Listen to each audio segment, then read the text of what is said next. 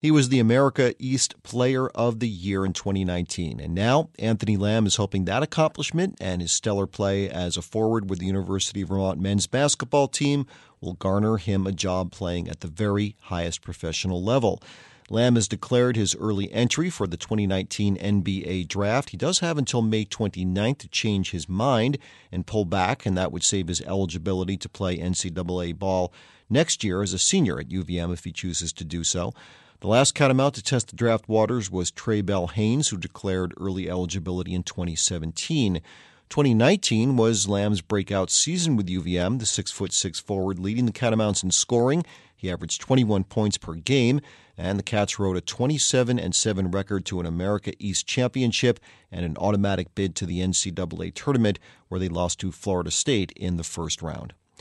To Major League Baseball, and if you're a fan of the Boston Red Sox, the only good news I can deliver is that the team did not play last night, so they couldn't tack a 14th loss onto a season that is quickly running off the rails. The Red Sox are mired in the basement of the American League East, already 8 games out of first place with a paltry 6 wins on the season. And while it is early still, once you get into May, it's really not early anymore. Now, none of this would be especially notable but for the fact that the Red Sox were World Series champions just last year, and this is virtually the same team taking the field this season. What's behind the maddening inability to put together good starting pitching, timely hitting, and decent bullpen relief? Your guess is as good as mine. But unless the Red Sox can flip a switch come May and put together some kind of long and uninterrupted winning streak, they will have virtually no shot at defending their title, and the narrative will likely then shift on whether second-year manager Alex Cora, who could seemingly do no wrong in 2018, should be shown the door this year. I do not think it is his fault, at least not to this point. The onus really is on these underachieving players up until now. The New York Yankees did play last night, and were hoping to build off their 2-game sweep of the Boston Red Sox at the stadium, but the Kansas City Royals belayed that order, beating the Yankees 6-1 in the Bronx last night. Homer Bailey held the vaunted Yankee lineup to just 3 hits over 6 innings of work to snag the win for Kansas City. Domingo Germán took the loss for the Yankees. He was victimized by solo home runs off the bats of Jorge Soler and Ryan O'Hearn. And while the Yankees' early struggles are not nearly as dire as the Red Sox, at just 8 wins and 10 losses, they are not off to the start many expected they would be. Easier to see why, though, as the Yankees still have a significant number of players out with injury. And once those players come back, they will probably start piling up victories, like Homer Simpson piling up pancakes at an all-you-can-eat breakfast buffet. The New York Mets were idle last night. They take their 10-8 record, which is good currently for second place in the National League East, to St. Louis. They will face the Cardinals tonight. The Toronto Blue Jays got a win, a 7-4 victory over the Twins in Minnesota, powered by home runs from Randall Grichuk, Justin Smoak, and Teoscar Hernandez.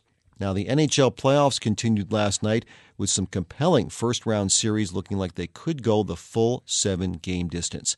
The defending Stanley Cup champion Washington Capitals are having a tough time putting away the feisty Carolina Hurricanes. That series is now tied up at 2 games apiece after Washington won the first 2 games.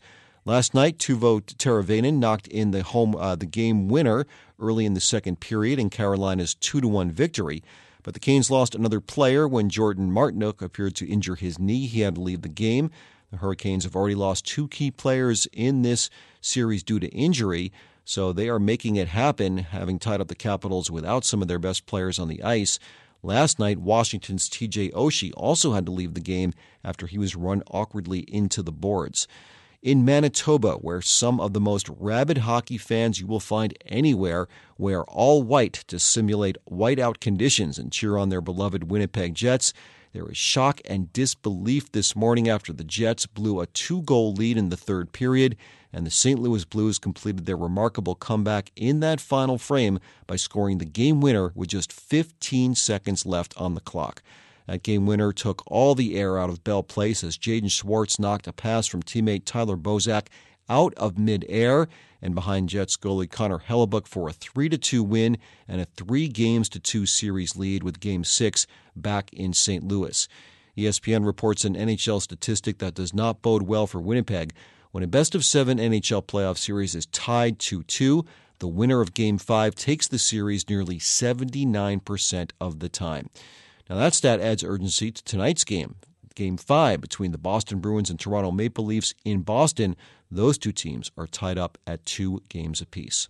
In the NBA playoffs, Kevin Durant scored 38 points to lead the Golden State Warriors to a 132-105 victory over the LA Clippers as Golden State takes a 2-1 lead in that series. Derek White poured in a career-high 36 points to lead the San Antonio Spurs to a 118-108 win over the Denver Nuggets. Now the Spurs are up 2-1 in that series. Also up 2-1 are the Philadelphia 76ers over the Brooklyn Nets. Ben Simmons joined Derek White in setting a career high in scoring. He scored 31 points. That is a career best for him in Philly's 131-115 win over the Nets last night.